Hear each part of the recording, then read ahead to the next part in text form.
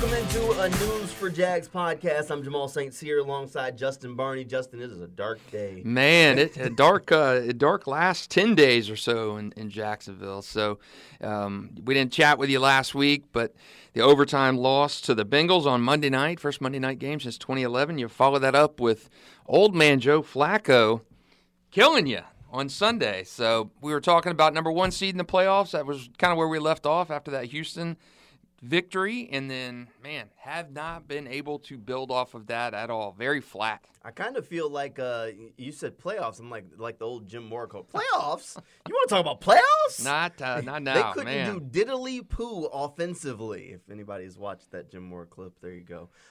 Yeah, look, it's been it was a rough week for the Jaguars. They lost on Monday night. They lost on Sunday. Now they got to figure out how to get it back together and what can be salvaged. There are a couple of problems with this team right now. Well, let's start on the offensive side. Just a couple? Yeah, just a couple. Just a couple. Look, my tagline is you got to listen when people tell you who they are. And after the Texans game when they won, I said they keep making these same mistakes. Right now they're making enough plays where they're able to move past those mistakes. This team's been telling us who they are all year. Right. And now the mistakes are coming back to bite them because the injuries have kind of diluted the talent pool a little bit. So, look, I don't think this team is beyond fixing it, but they got to get healthy, and at some point you have to stop making the mistakes. Yeah. And they got to look in the mirror and ask, is this a maturity issue? Is it a wrong player issue? Or is it a coaching issue? They got to figure out where the issue is. I think it's just a kind of hodgepodge of things. You've got the injuries. Those are stacking up. Coaches, players hate using that excuse. But, I mean, look, there's no doubt about it that the injuries are bad. When you're starting your fourth-string left tackle, Blake Hance, who shouldn't even be on the team, on the 53-man. I mean, he's a practice squad guy in a sense, and he's going against Myles Garrett. I think back during training camp we were talking about Blake Hance, and I think at some point we said if Blake Hance was blocking for Trevor Lawrence at all this season, it's not a good situation. Well, you saw it on Sunday. Blake Hance went out on the field and was blocking for Trevor Lawrence. And don't quote me on these numbers, but the pressure numbers came out, and everybody else on the offensive line allowed like 2 or 3 pressures. Blake Hance only played one half of football, allowed 8. Right.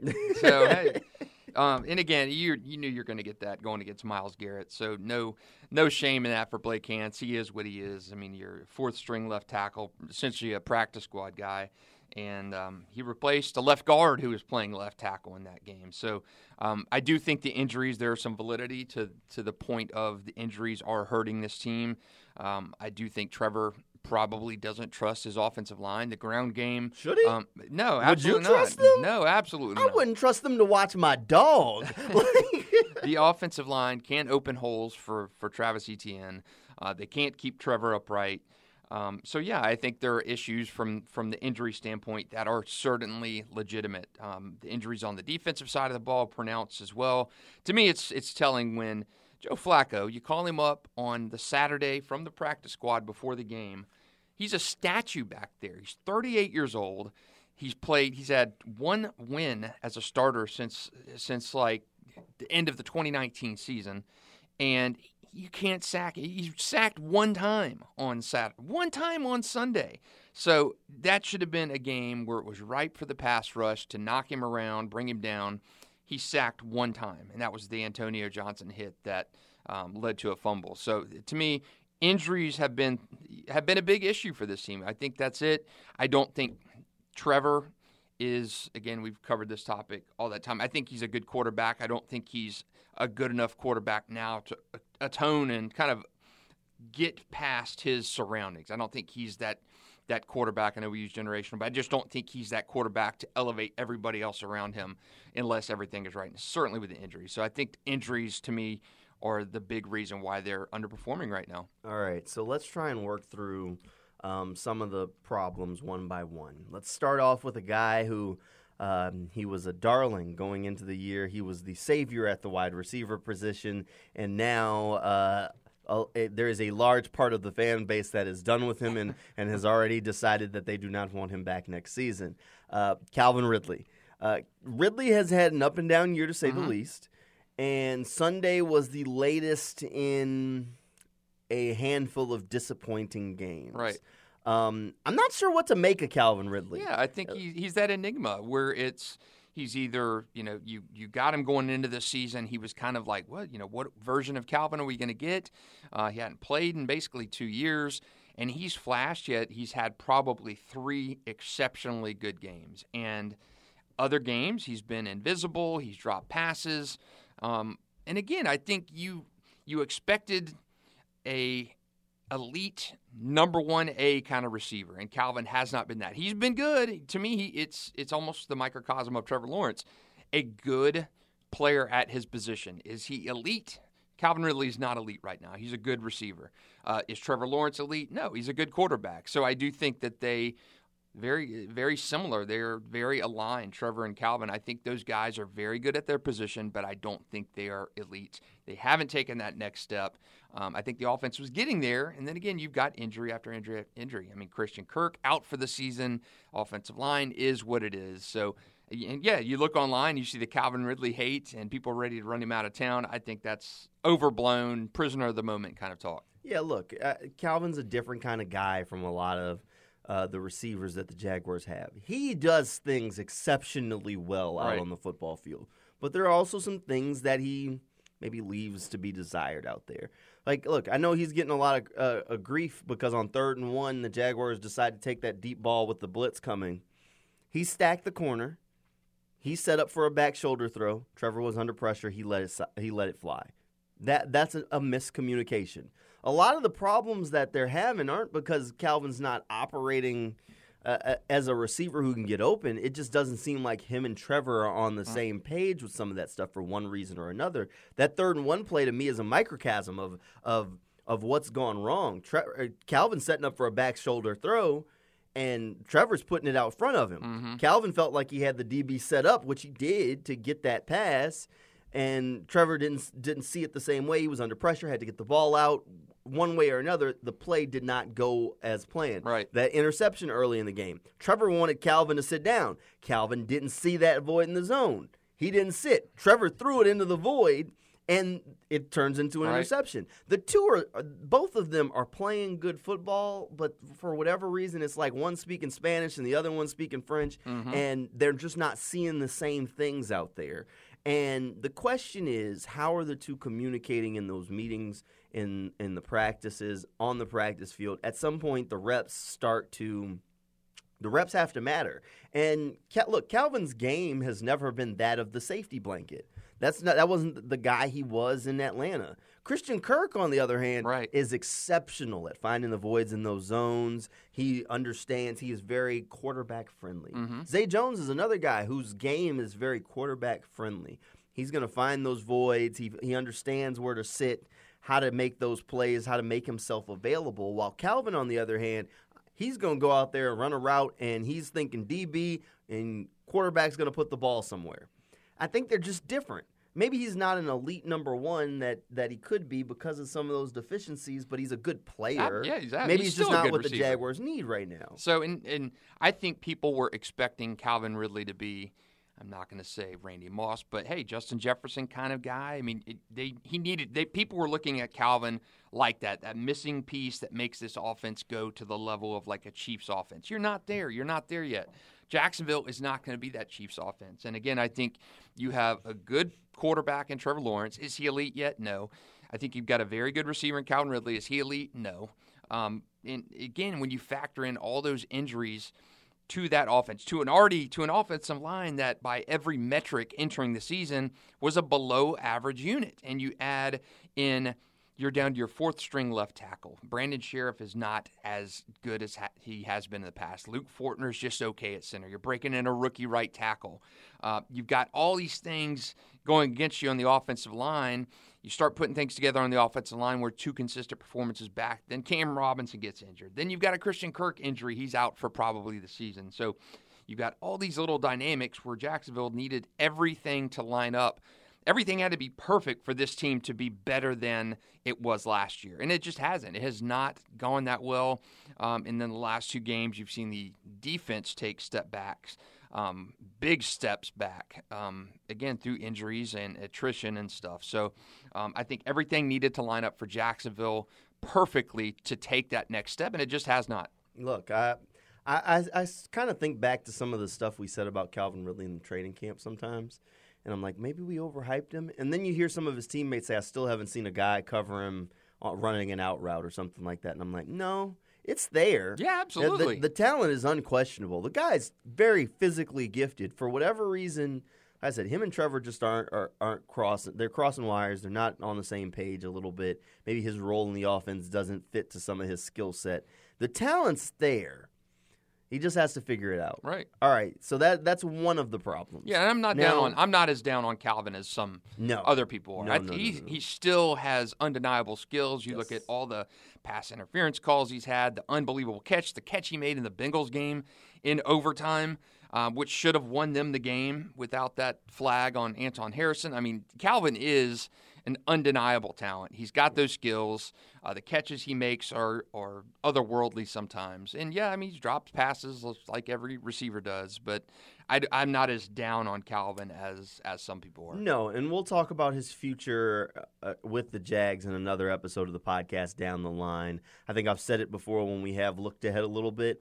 I think his contract is going to be one of the more difficult to get done, to judge, because of some of the things that have happened in his past in the NFL. So trying to get a feel for what the team will be willing to pay and what other teams will be willing to pay will be complicated. All right, so the defense. We got to get there, and there's stuff all over the place. Wow. So injuries, I will say, are part of the problem. Like, you asked the question early, and I was saving it to this point. So let's talk about the secondary that's in shambles because of injuries. Right. At least I think a big part of it is injuries. They played on Sunday without Tyson Campbell, right? Without Trey Herndon.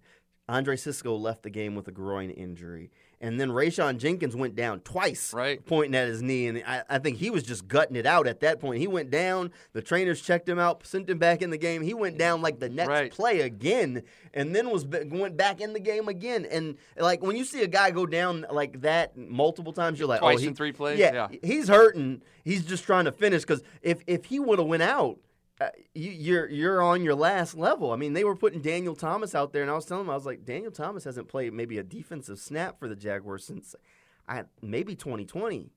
It's been a while. Right. He plays special teams, and he's phenomenal at it, but he doesn't get out there on the field not during regular season games as a safety anyway. And so that, when you have your secondary banged up like that, again, Joe Flacco, 38. I know people have made, he's a Super Bowl winning quarterback, and he's not just a practice squad guy. The man is 38 years old. He's not been. Joe Montana's a Super Bowl quarterback. Could he come in and do that? No. People are making excuses for Jacksonville. Jacksonville's defense got shredded by Joe Flacco, who was a practice squad guy a day earlier. Has not won. He's won one game since the end of the 2019 season as a starter. So, yeah, people can make the argument Tom Brady was a backup and Joe Montana won a Super Bowl, Joe Flacco won a Super Bowl. It's not – you're pulling the wrong thing from the past. Joe Flacco should have been a sitting duck back there for Jacksonville. Josh Allen, Trayvon Walker, he was sacked one time. And against a secondary which has got so many issues, Tyson Campbell gone, Andre Sisco, Trey Herndon, you need to help those guys out by putting that pressure on them, and they did not do that. They sent pressure at times, and it just Didn't time get there. It was the wrong time. Right, did not get was there. The problem. So the secondary's banged up catastrophically right now, which is one of the big problems on that Jaguars defense. Maybe one of the bright spots of the game was Antonio Johnson finally got out on the field, and Antonio. I mean, he made that strip sack on the play, and then he had a crucial third down breakup. He's been a guy we've talked about, I mean, before he was a Jaguar. Yeah. And now he's finally getting his chance to play. He was kind of buried on the depth chart, had seemed to work his way up, but then had the hamstring injury. So now he's back, and it seems like he's going to get a little bit more playing time, at least in the right now, while guys try and get healthy, because Greg Jr. started the game as the Jaguars nickel. He did not finish the game as the Jaguars nickel.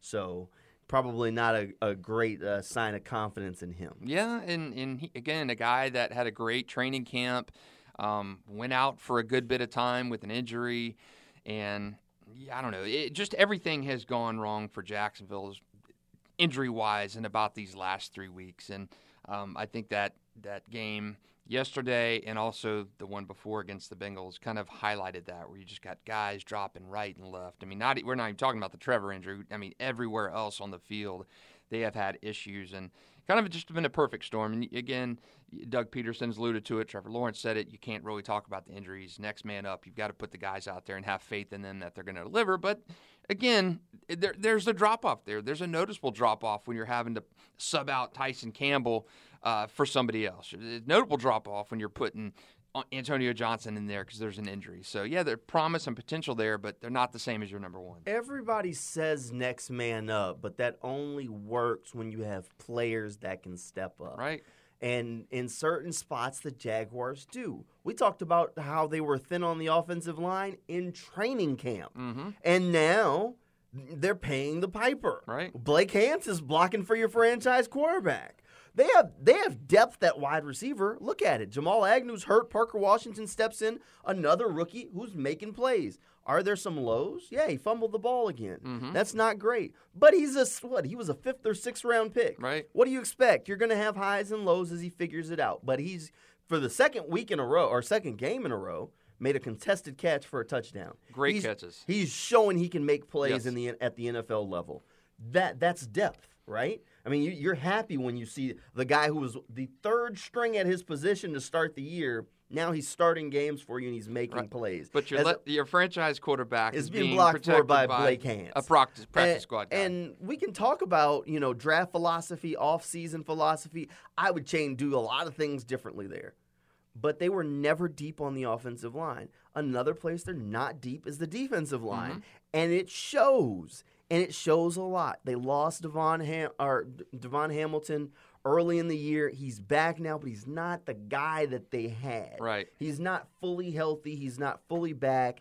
And they're putting him out there on the field because while, yes, he's healthy enough to play, he's not the guy that was on the field during training camp or last season. Right. So you're not getting that impact from him. And then you lose Foley Fatukasi, who also isn't playing great football. Right. He's just fine. He's a body. And then Roy Robertson Harris, they gave him an extension. Again, not playing great football. He's playing fine. He's a body. Who you got behind that? Right. I Nobody. would challenge most people don't know. Because you're talking about Jeremiah Ledbetter, Super Bowl champion, but he's never been a great player in the NFL. Depth player at best. Angelo Blackson, they got him off the street. Right. And he's playing a lot of snaps for the Jaguars right now. Adam Gostis, who jumped off sides on that fourth down punt that cost the Jaguars, ended up giving them the field goal that put them out of range. I mean, all of these guys have been, they've been around the league, they've hung around, but that doesn't mean you have depth. No, they're just guys. Those are just guys. They're just guys. I mean, even when you say, like, if you want to talk about where you're the thinnest, if Josh or Trayvon gets hurt, who replaces him? You got Caleb on, and let's see, who else? Yasir Abdullah. Yeah, so who was not even active yesterday. He can't even get on the depth chart ahead of Caleb on. Yeah. All right. So they are thin while they have depth in certain spots. Like the secondary could survive. You knew you had 3, maybe 4 safeties that they felt comfortable with. Antonio Johnson being one of them as a rookie. Andrew Wingard, who gives them... Dewey's been good. Dewey has played well. He forced a fumble against the Browns. So they have depth at safety. They could survive a blow there. It thins a little bit when you start thinking that Antonio's possibly your nickel and competing at that spot. At corner, they felt like they had a little bit of depth. Buster Brown had been there, done that some. Mm-hmm.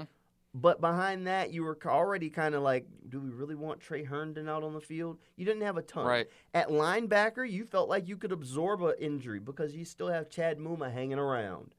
But outside of that, on defense, they're thin. And they're getting hit in all the places where they were thin at. And that's just how the NFL works. It is. And that's, that's why, it's when we talk about the injuries, I mean, it's noticeable when you list those guys out, those positions, the lack of depth, the backups for some of these guys. It's remarkable. But, publicly, the players, the coaches, they say the same thing. Yeah, next man up, next man up. They know. But there's no way to discount that. They know. There's no way to discount that. I mean, there's a massive – I mean, when you're talking a Trevor to CJ kind of gap, that's how it is at some of these other positions on the team where you're going from a Devon Hamilton to a Lacey. I mean, there's massive depth issues from there, and there's a trade-off. There is a big trade-off on that. Yes. When you're going from Cam Robinson to Blake Hance, that's a massive trade-off. It is huge. That is massive. That's Trevor to CJ kind of gap right there. So here's one of the things that I challenge people to do. Like, a lot of times we look at stuff and, they won't say that. No, they're not going to throw their teammate under the bus, just like Doug Peterson's not going to publicly throw players under the bus. But you look at what they do, and it tells you what they think. So, like, Doug Peterson, I know everybody's always banging the table. Why don't they run the quarterback sneak? What he's telling you is his guards and center aren't very good. That is exactly what he's telling you. He's telling you, I don't trust Brandon Sheriff, Luke Fortner, and possibly Ezra Cleveland to get a push up the middle for 1 yard. I don't trust them to do it. That's exactly what he's telling you. No. And they like Ezra Cleveland. They like Ezra Cleveland a lot. I would be surprised if he is not the starting left guard in Jacksonville for the foreseeable future.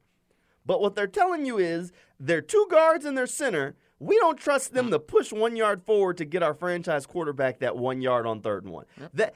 It's not that they don't have it. It's not that they can't call it. It's not that Press and Doug don't want to call a quarterback sneak. It's we don't trust our guys. The same thing when they throw a blitz in certain situations and things like that.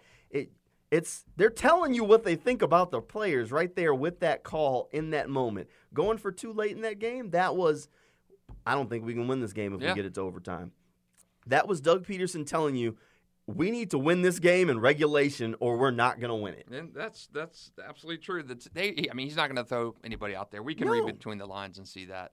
But, yeah, it's not going well at this point for Jacksonville, and I think they're staring at a 3rd loss in a row on Sunday against Lamar and the Ravens. I mean, if Joe Flacco cuts you up, 38-year-old quarterback, best days obviously behind him, if he diced you up, if Jake Browning making his 2nd career start, you only allow him to throw 5 incompletions. He's 32 of 37, 354 yards on Monday Night Football. I mean, Jamar Chase, 11 catches, 149. I mean, what do you think Lamar's going to do to this team on Sunday? I mean, unless Jacksonville can kind of rebottle some of that magic from last year, they're going to look at a 3-game losing streak. I mean, at this point now, and I said beginning of the year, I think Jacksonville is 10-7, and I changed that a little bit, but now I think they're a 10-7 football team. I mean, you're 8-5 right now. You're going to be 8-6 after Sunday.